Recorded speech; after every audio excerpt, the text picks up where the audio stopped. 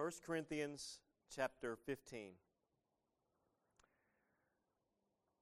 Let me say I am very happy to see everyone here today, whether you're a long-time member or a visitor.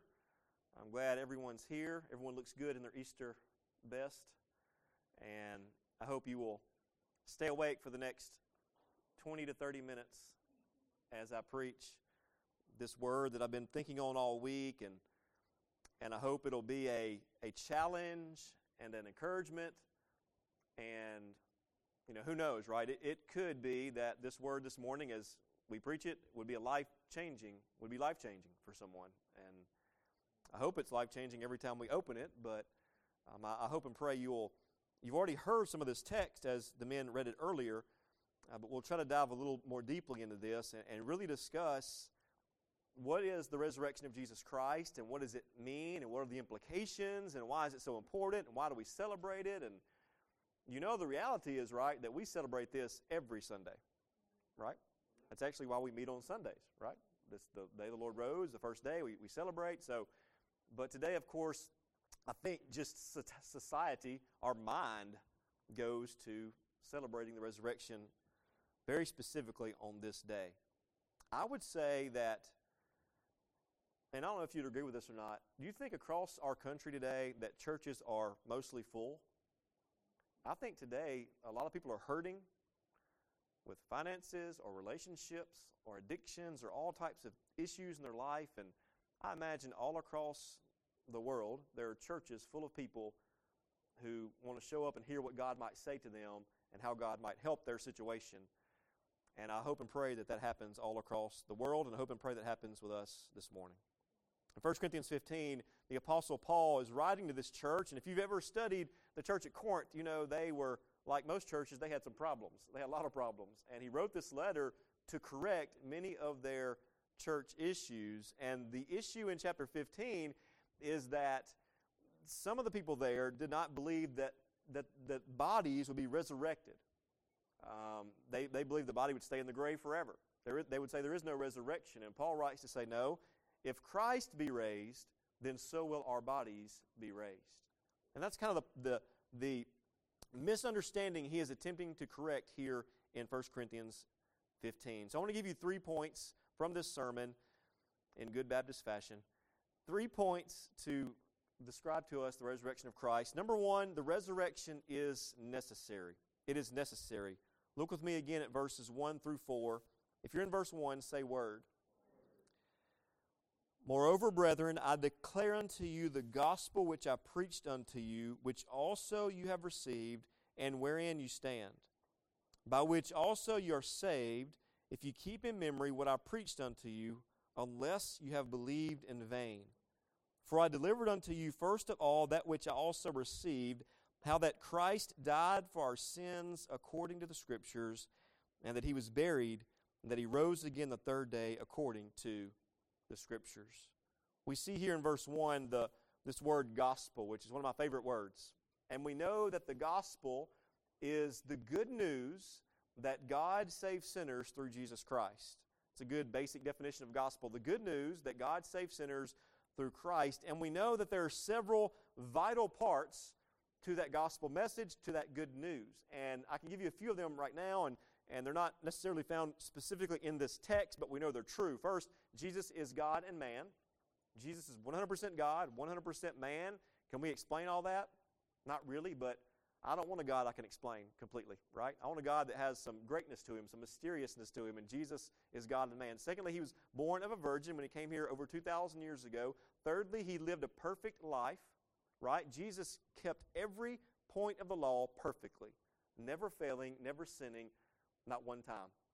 Fourth, we know he died a sacrificial death. Now look back in your text there in the Scripture. In verse 3 it says, For I delivered unto you first of all that which I also received, how that Christ died for our sins. Why do we call Good Friday good? I mean, is it good necessarily that people took our Lord and Savior, God, and crucified him? In and of itself, right, that's not good. But because He did it for sinners like us, to redeem us, to save us, to make us new, to give us eternal life, we know it is good. And we're talking here about the substitutionary atonement. And remember this, the gospel in 4 words: Jesus in my place.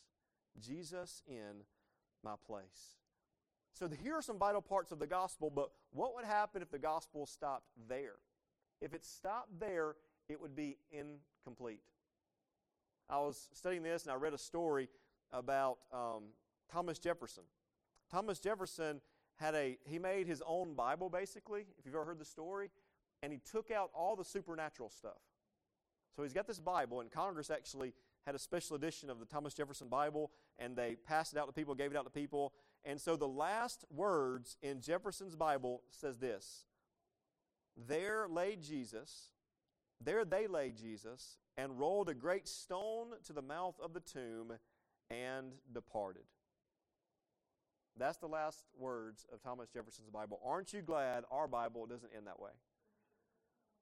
Thank God it goes on to tell us what He did, and that there is a resurrection, the resurrection of Christ.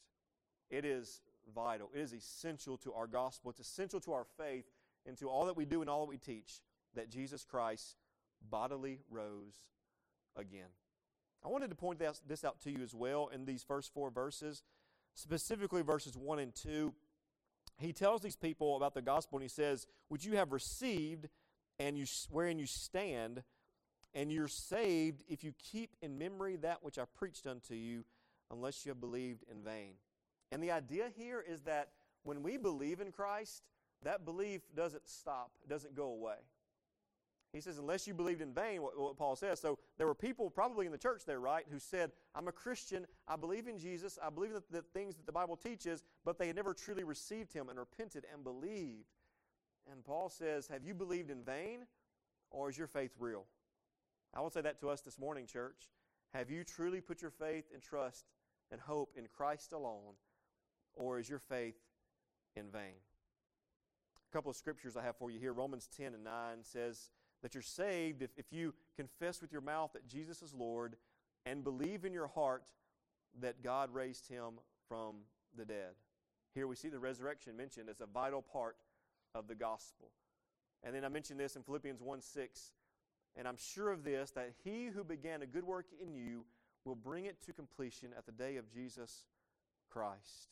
This perseverance of the saints is the promise that God, who started something in you, will bring it to completion. That if God does a work, a salvation work in us, He will fulfill it. There is no gospel without the resurrection of Christ, and the gospel is not applied to you unless you are a true believer in that Christ, the one who conquered death. Secondly, notice the resurrection is reality. The resurrection is reality.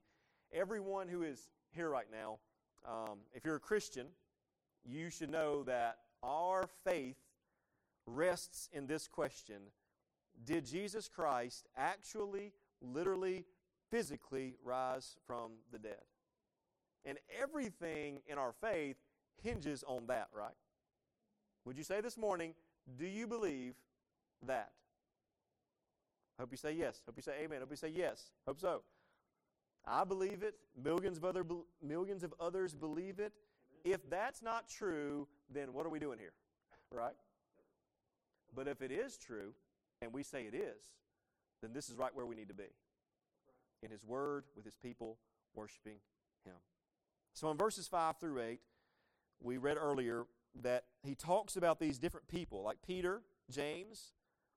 Paul even uses himself. He saw Jesus in a different time. And then he also mentions there in verse 6, 500 people, 500 brethren saw Jesus at once. There's this, Paul giving this evidence that many people saw Him and walked with Him and talked with Him. And if we could talk to those people today, they could walk in here and speak to us, I think they would testify very strongly. That was Jesus we saw. We saw the wounds in His hands and in His feet. We saw the wound in His side. We heard His voice. We talked to Him. That was Jesus. Our faith has always rested on this evidence from these early eyewitnesses, and and it's built upon that. But many people have tried to debunk the resurrection of Christ. Y'all know this. Some of you have heard these theories. I've looked up these theories this week. I found one place had like 10 different theories about how the resurrection of Christ was not real. But I'm going to give you 4. Check out these 4 false theories. The first one is the wrong tomb theory. Have you ever heard this before? This theory says that the ladies, who apparently are bad with directions, just kidding, the ladies apparently went to the wrong tomb. Now, I find this pretty far-fetched. First of all, this was the tomb of Joseph of Arimathea, and a pretty well-known guy, wealthy guy. This would not be some backwoods tomb. This would be something that is, he would know, they would know where Jesus was buried. It was a big deal. The whole ordeal was a big deal. Of course they would know. But this is one theory. The second one is the swoon theory. Have you heard this, that Jesus didn't really die? He was just kind of passed out? Well, first of all, the whole point of crucifixion was to kill people, right? People did not survive. I read one account of history where someone survived a crucifixion, but within 24 hours had died.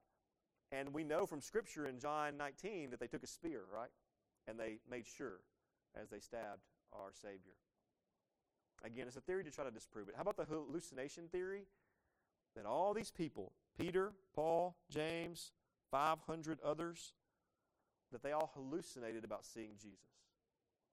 Now, I believe that one person can have hallucination, or maybe 2, but I've never heard of a 500-person hallucination. Maybe it's happened. But again, just a theory that people in the world have tried to throw out to debunk the resurrection. How about this final one, the 4th one, the stolen body theory? Ever heard that one? The disciples were very clever, according to this theory. They went back. By the way, where were the disciples? Remember before Jesus was arrested, or when he was being arrested, didn't they scatter? They fled? Do you think these scared, running away disciples would come back 3 days later and overtake Roman soldiers and steal the body of Christ? Again, it's a theory. And I think the best way to debunk this theory is to ask yourself this question: would these disciples have died for a hoax like that? Have you ever read how the disciples died? A couple of them are in Scripture, a lot of them are in history, but all of them were persecuted. They all scattered, they all preached the gospel, they were all persecuted in different ways. Almost every one of them, according to history, were executed, whether crucified or beheaded, and all types of other awful deaths. If the resurrection were a hoax, would these disciples have spent the rest of their life living for Jesus, preaching this gospel, and then ultimately dying for it? No. I don't believe so. A lot of us like true crime shows. Y'all like true crime shows? And I like when I watch those shows trying to figure out who did it or how they did it or whatever. You're trying to piece together everything it gives you on the show to guess who the killer is or whatever, who the criminal is. And so I think we're prone to think that way about evidence and what it means. And as I read so much information this week about thousands and thousands and tens of thousands of people who've gone through the evidence of the resurrection of Christ, including many historians and scholars and lawyers. Even lawyers have gone through and tried to use their law expertise to debunk it. And one of them I read from, who's a Christian, he said this: I know of no one fact in the history of mankind which is better proved by fuller evidence than the great sign that God has given, as that Christ died and rose again from the dead. We hold firm to the truth that the resurrection of Christ is a reality. And that's how Paul spoke it in 1 Corinthians 15. Let's move to our third and final point. The resurrection is essential. And I think this is what I really want you to hear this morning and know and understand completely is why does it matter to us, right? Why does this matter? Why should we get excited about singing in Christ alone? Or why should we get excited about praying? Or why should we get excited about coming together today to celebrate the resurrection? First, it guarantees the deity of Christ. Again, I don't take this point straight from the text, but we know this is true, that because Christ rose again, we can trust He is who He said He was. I would go this far. If Christ did not rise from the dead, then we should not listen to what He said. But if He did rise from the dead, we must listen to and obey everything He said. He is God. Secondly, notice that it matters to our preaching.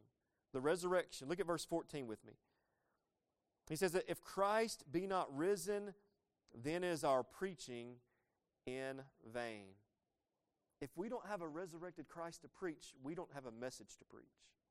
And we are wasting our time. Many men and women have gone and shared the gospel and been missionaries and given their lives, like the disciples, to preach this message. I want to give you a couple of these. I've shared some of this before, but there was a reformer named John Huss, and in 1415 he was burned at the stake, and he said as he was being burned, "In the truth of the gospel which I preached, I will willingly and joyfully die today." Again, the resurrection matters to preaching the gospel. How about, you've heard of Hugh Latimer and Nicholas Ridley, also burned at the stake. This is in 1555, and one of the men said to the other one as they're being lit on fire, he said, "We shall this day light such a candle by God's grace that will never be put out."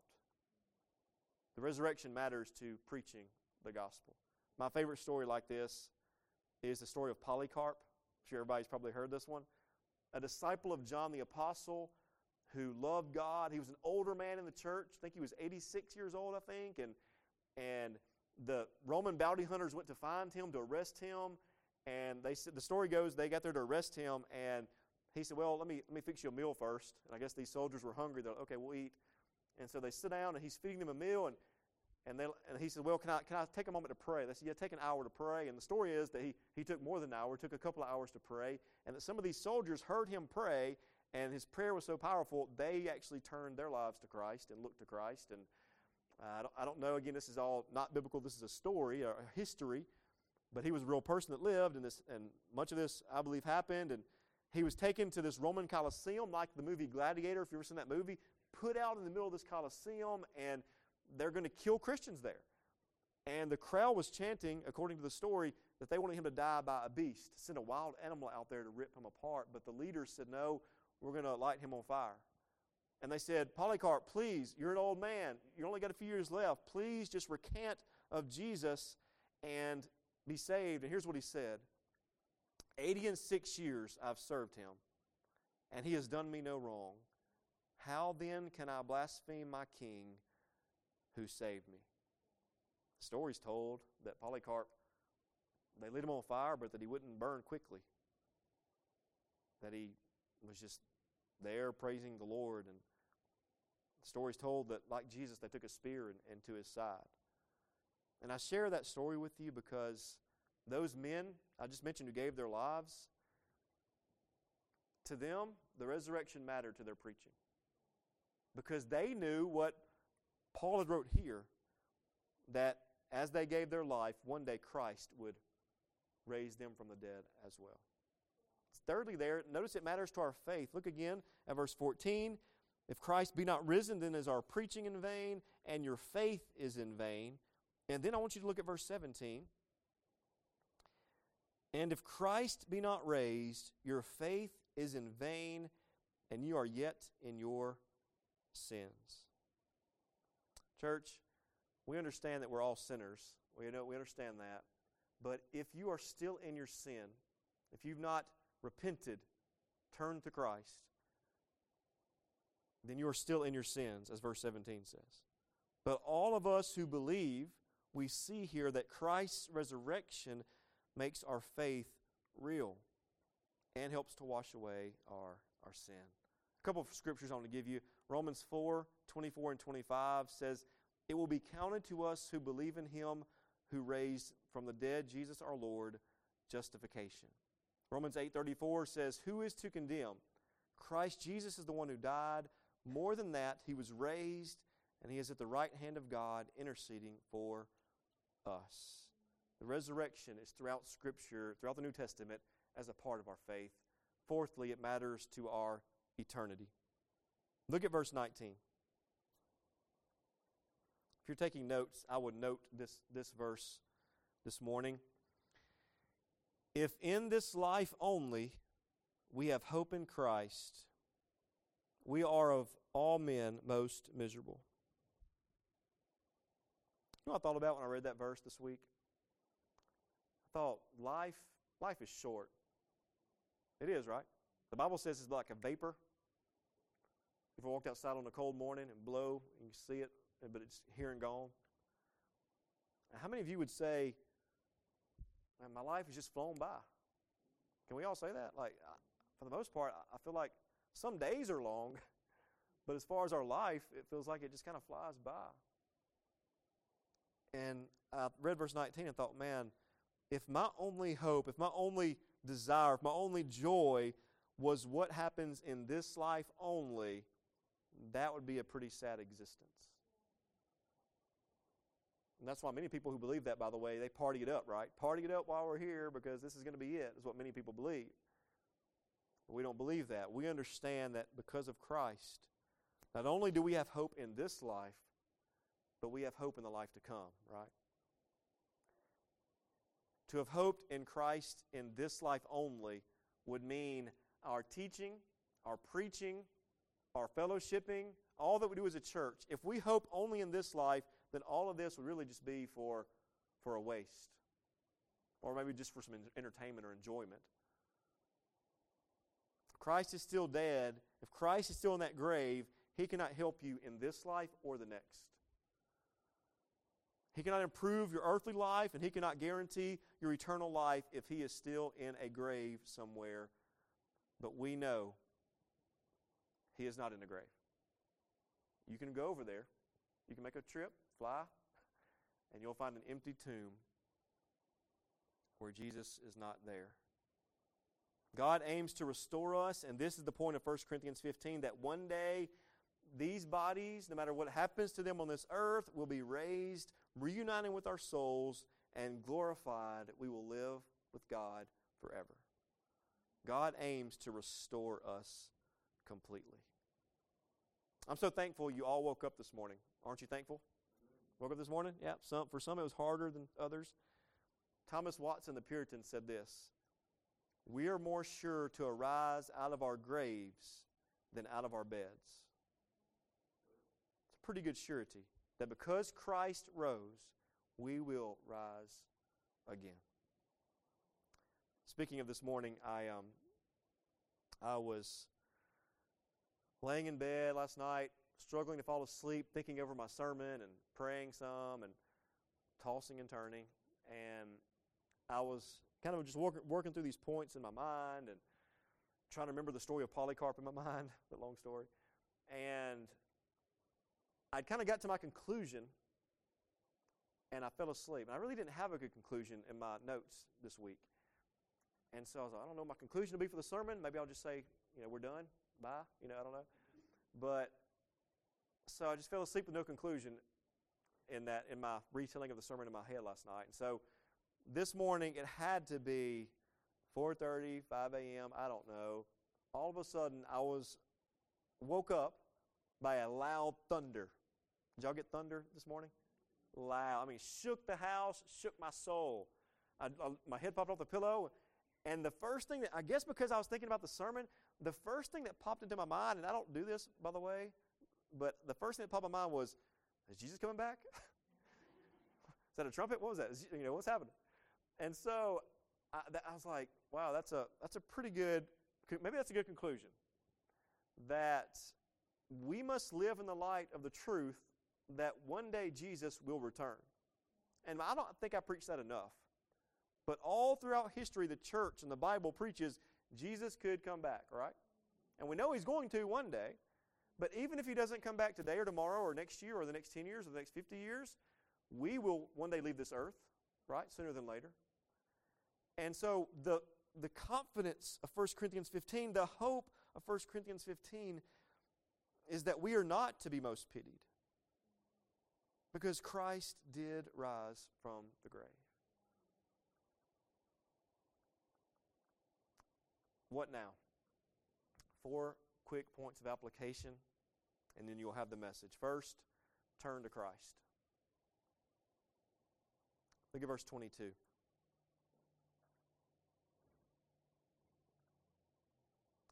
For as in Adam all die, so in Christ shall all be made alive. Let me remind us this morning that when Adam sinned in the Garden of Eden, back in Genesis chapter 3, every part of who we are was corrupted and depraved and destroyed and ruined. We were ruined by the fall of Adam. So that our minds, our hearts, our wills were corrupted.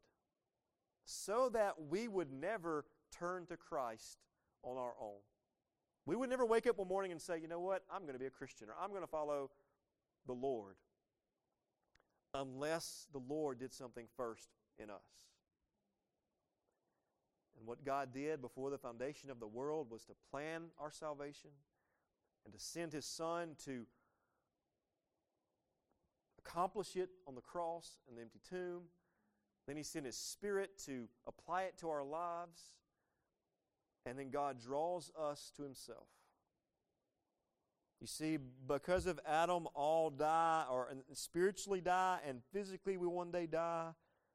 But in Christ, we can be made alive spiritually today, and He will make us alive physically and bodily again in the future. There's hope in Christ. If you don't know Him today, turn to Christ. Secondly, I would encourage you today, what now? I would encourage you to consider joining a congregation, whether that be our church or another Bible-believing, Bible-preaching church. You say, I'm already a Christian, but I'm not really connected to church. I would encourage you, you can't serve God the way you need to serve God apart from a family of believers, a church family. And this church family is not perfect, right? Because the pastor is definitely not perfect. But if you're not a member here and want to be, talk with me about that later. We already have a few people in that process who will be joining soon and excited about that. But you need to be not only a member by name, but an active member in your church serving the church.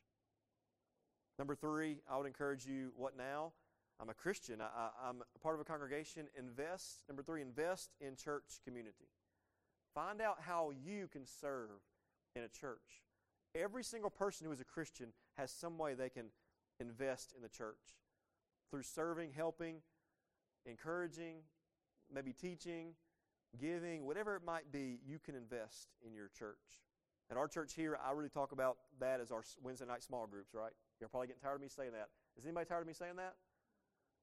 Well, I'm going to keep saying it, so you're going to get real tired of it. Because I want us to be able to be together, to grow as a family, and to grow in the Word of God.